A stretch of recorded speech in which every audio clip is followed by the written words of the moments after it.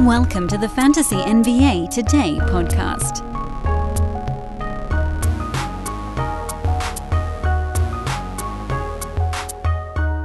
Only Fantasy Today, friends. It's Wednesday on Fantasy NBA Today. Off-season episode 48, I think. I'm pretty sure the end of this week is 10 weeks of off-season. And that might actually mark the actual halfway point. Like to real games? No, that can't be right. Slightly longer than that. But we are, I would say as soon as next week, we start kind of the downslope. So that's pretty cool. Finals rolling along. Next game, Warriors could wrap it up tomorrow, which would be 67 days, I believe, from the end of the regular season.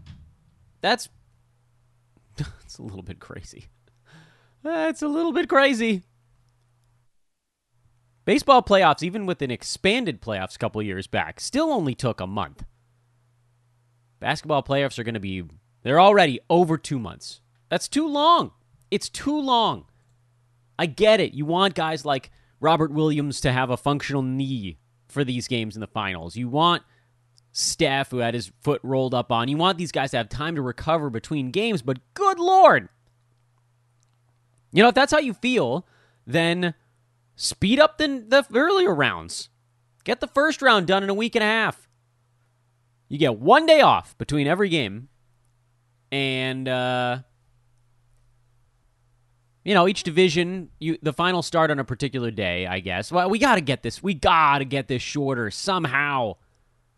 Doesn't matter. Not a problem that we can solve today, nor a problem that we'll be allowed to solve anyway, because they got their commercial money, whatever.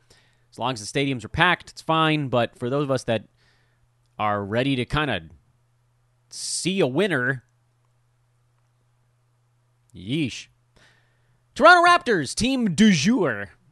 Toronto Raptors, always a fun fantasy team because they play their guys an inordinate number of minutes. It does tend to lead to missed games, and every year that's going to be a problem, which makes the Raptors a much more fun roto team than head-to-head because of the whole games cap situation.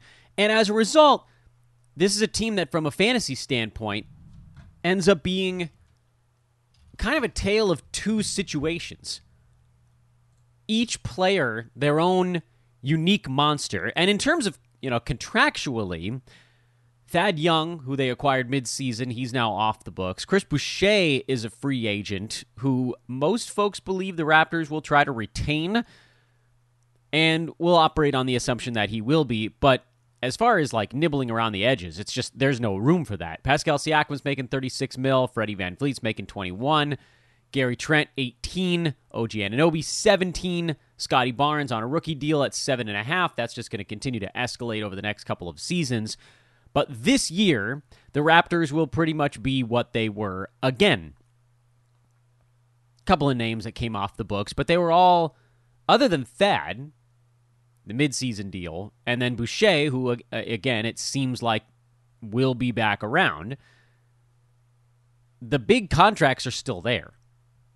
I guess Thad is really kind of the one. He was making $14 million this last season, and I don't know. It doesn't seem like he's going to be back there. He didn't play much. We do love ourselves some Thad, but that's one you can leave off to the side for a little bit here. But Siakam, Freddie VanVleet, Gary Trent, OG Anunoby, kind of the main four. Those guys are all locked in. And then the rook, Scotty Barnes, if you want to call it the main five, and I think you probably should. His contract is for a while yet. Those guys, the contract boys, whatever you want to call them, the guys making actual money on this team. Freddie VanVleet was number 17 on a per-game basis this year. Siakam was 35. Gary Trent was 44. Anunoby was 52. And Scotty Barnes was 66. Per game. Chris Boucher, next closest, was 157, but with a whole bunch of caveats. Boucher had long stretches this year where he was inside the top 80, generally occurring when other guys were out.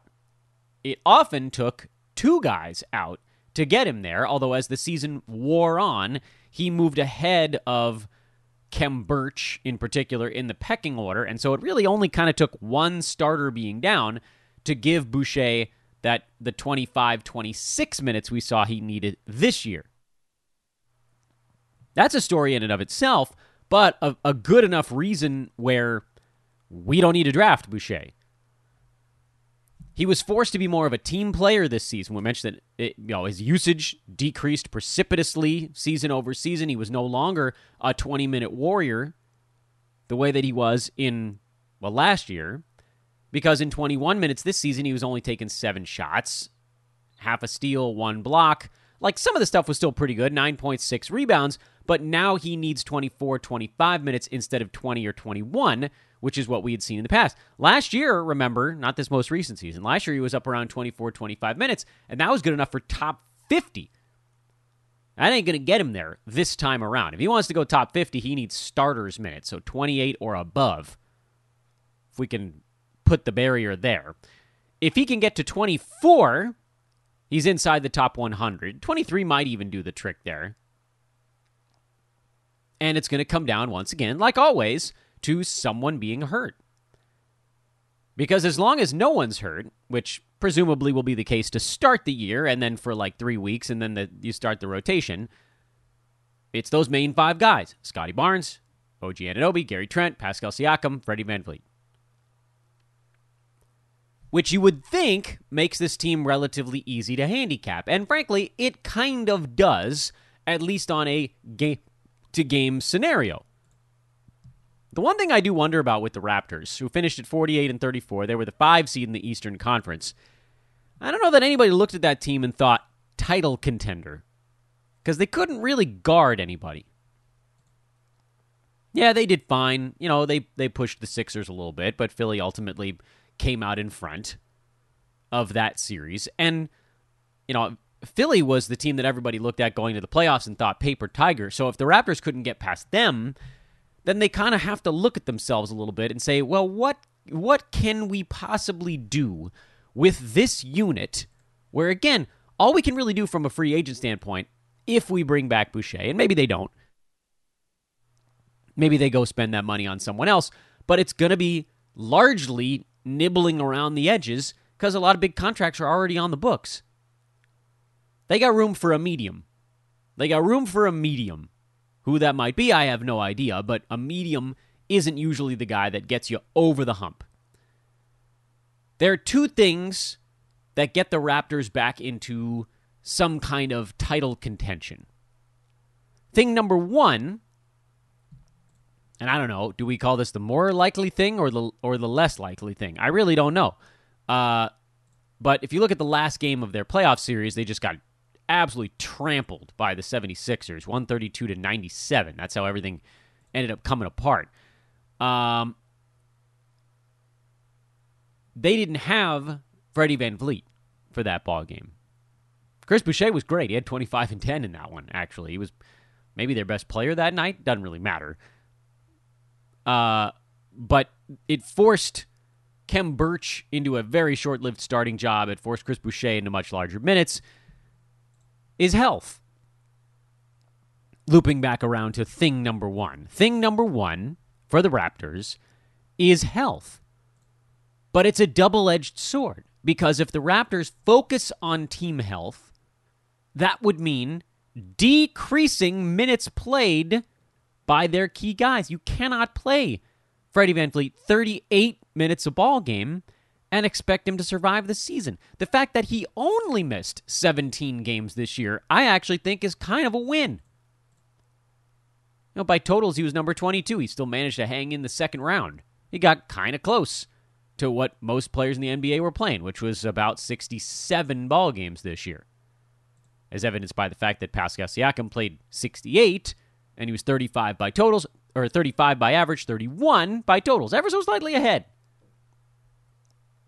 Scotty Barnes was relatively healthy. He played 74 games this year, and, maybe that's just rookie legs hanging in there, but that's a good sign. Gary Trent played 70, which was also better than league average, so good. OG Anunoby, now missed 34 games this season, more, I think, even than a Raptor should miss, but this is part of the equation. Can you take these 5 guys, if you're Toronto, and say, 5 guys, hamburger joint, and Nick Nurse, we need these players to not be in the top 5 in minutes per game in the NBA on a per-game basis. We can't have it.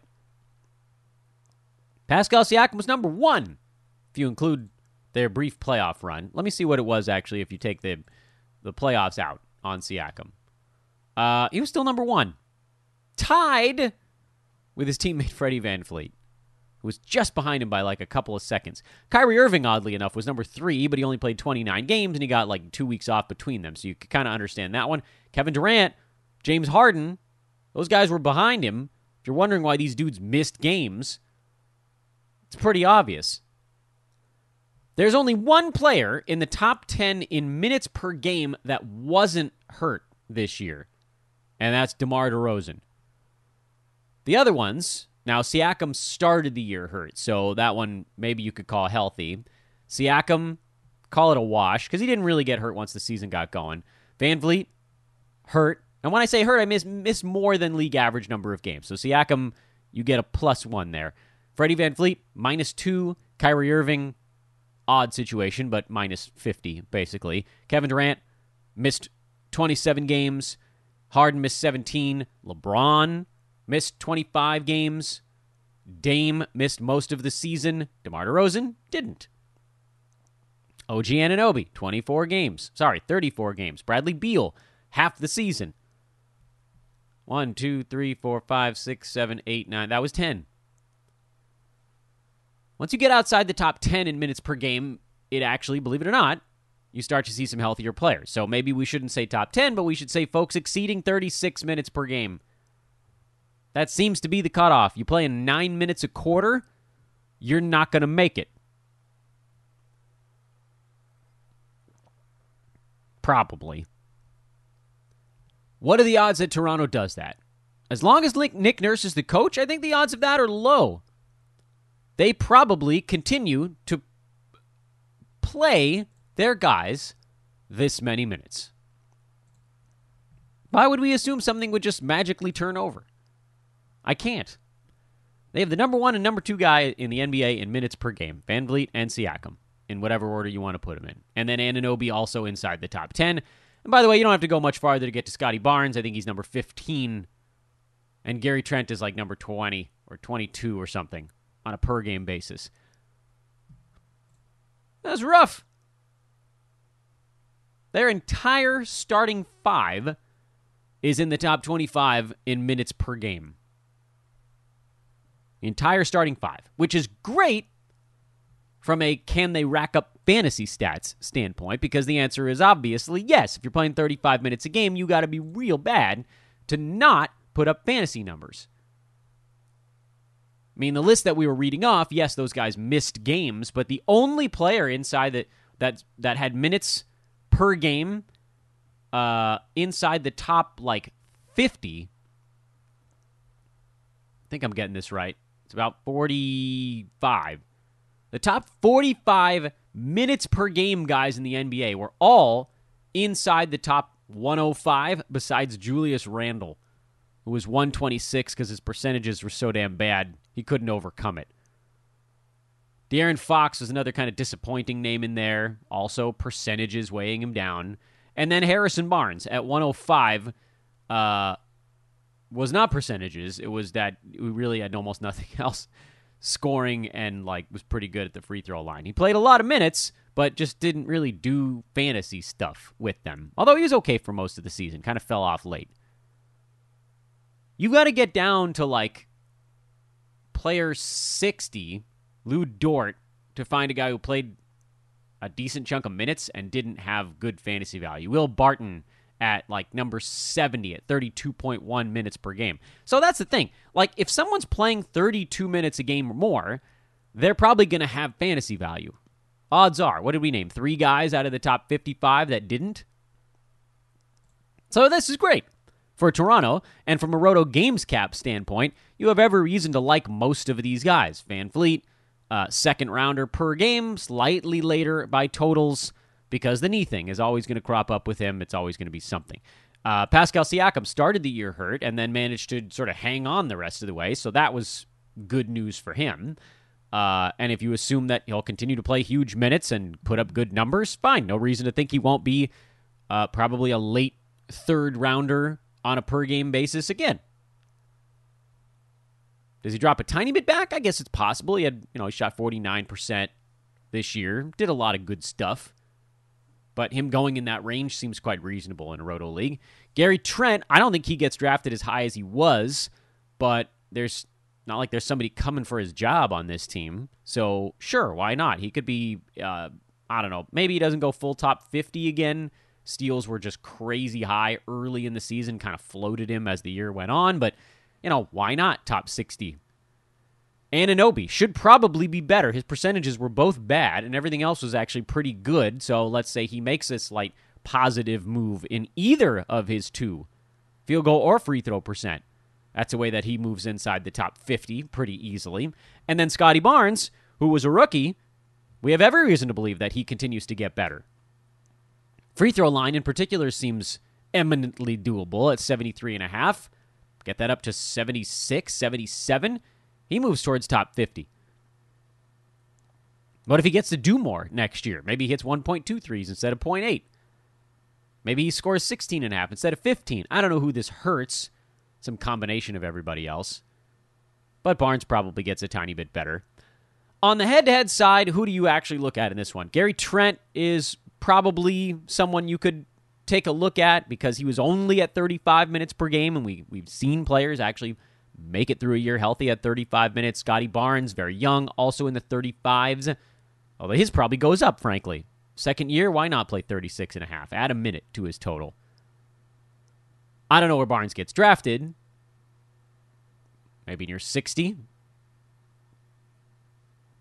I'd go 6th round on him. Gary Trent, I'd go late 5th, early 6th, kind of that same range. And Siakam, frankly, I'd take him late 3rd, early 4th.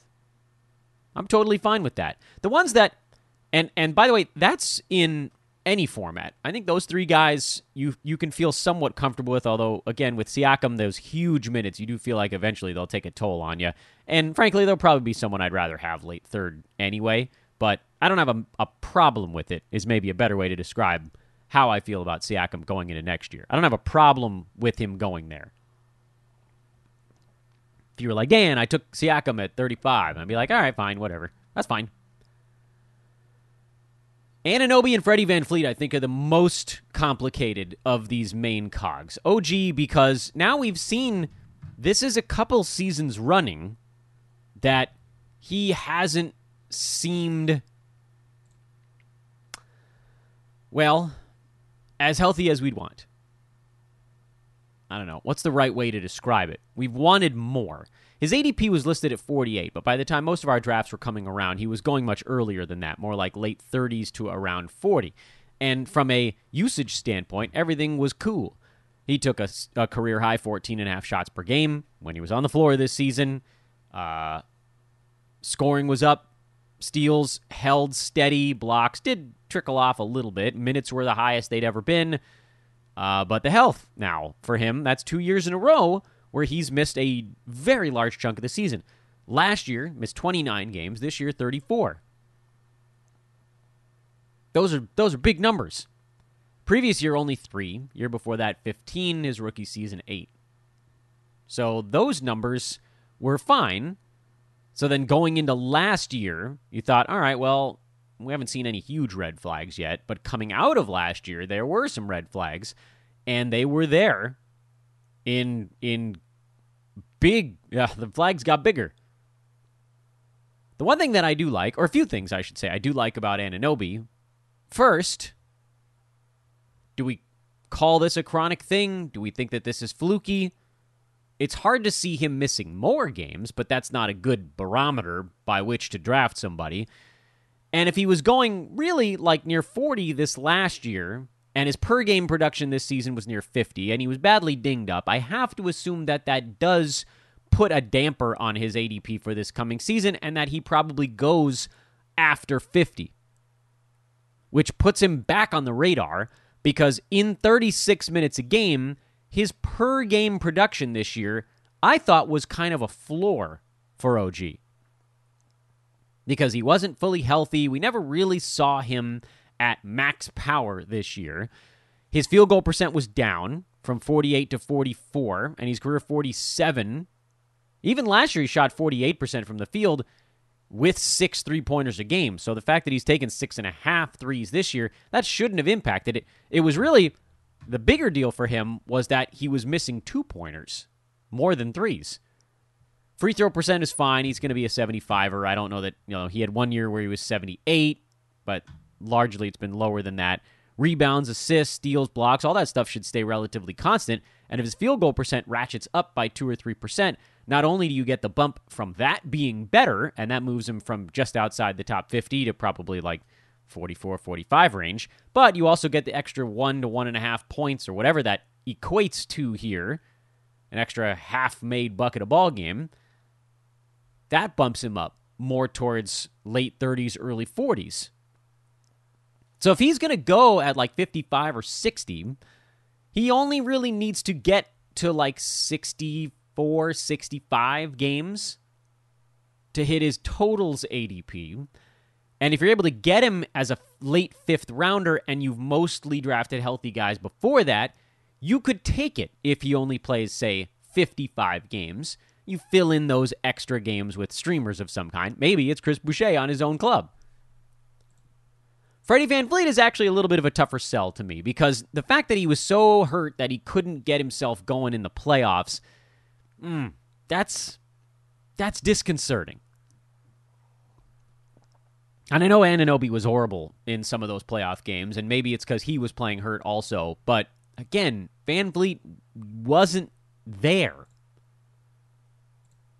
And the fact that he played 65 games this season almost feels like we dodged a bullet, like we got lucky that he didn't miss more. He was being drafted mid-second round, which was fairly accurate. I thought there was a chance he could even go higher than that, but he deferred at times this season to, like Pascal Siakam, folks similar to that. Still, he did have a career high in points at 20.3, career high in rebounds, 4.4, assists, 6.7, turnovers, 2.6. That was a career high. Steals stayed high, blocks were down a tiny bit, but they're actually a pretty good number for him. And 3.7 threes, very low field goal percent, no surprise there.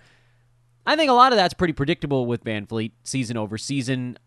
Maybe the scoring comes down ever so slightly if, I would hope, his minutes also come down from 38 to more like 36. You got to get him through the year.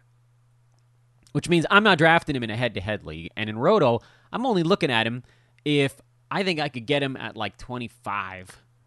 I want early third on VanVleet. I don't want to spend a second-round pick. And I know the per-game stuff is good. He should probably be in the second round on a per-game basis just because of his role, his spot with this team. But at the same time, we got to be more judicious with our second-round stuff. We need to be looking for guys where the target is 74 games or more, not 67 or more. Not please get to league average. If he beats the league average in number of games played, that's probably an unwise decision for the Raptors headed towards the playoffs. They need him in the postseason. Sometimes guys can fill in for a little bit, but they need their floor general out there. It's as simple as that, and if the Raptors can't see it, then truly all is lost. And this is a smart organization, so surely they can look and see this is a guy who cannot play 38 minutes a game during the regular season. You can't do it.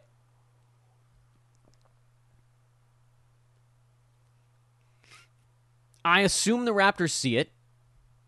I do. They might not, in which case maybe VanVleet just duplicates this year. Mid-second per game, late second totals, and maybe somebody takes him at 18, and it's not me. And that's okay, because the thing that crushed us this year was that most of the guys that got drafted we've talked about this 1,000 times, between 10 and 15 missed half the season.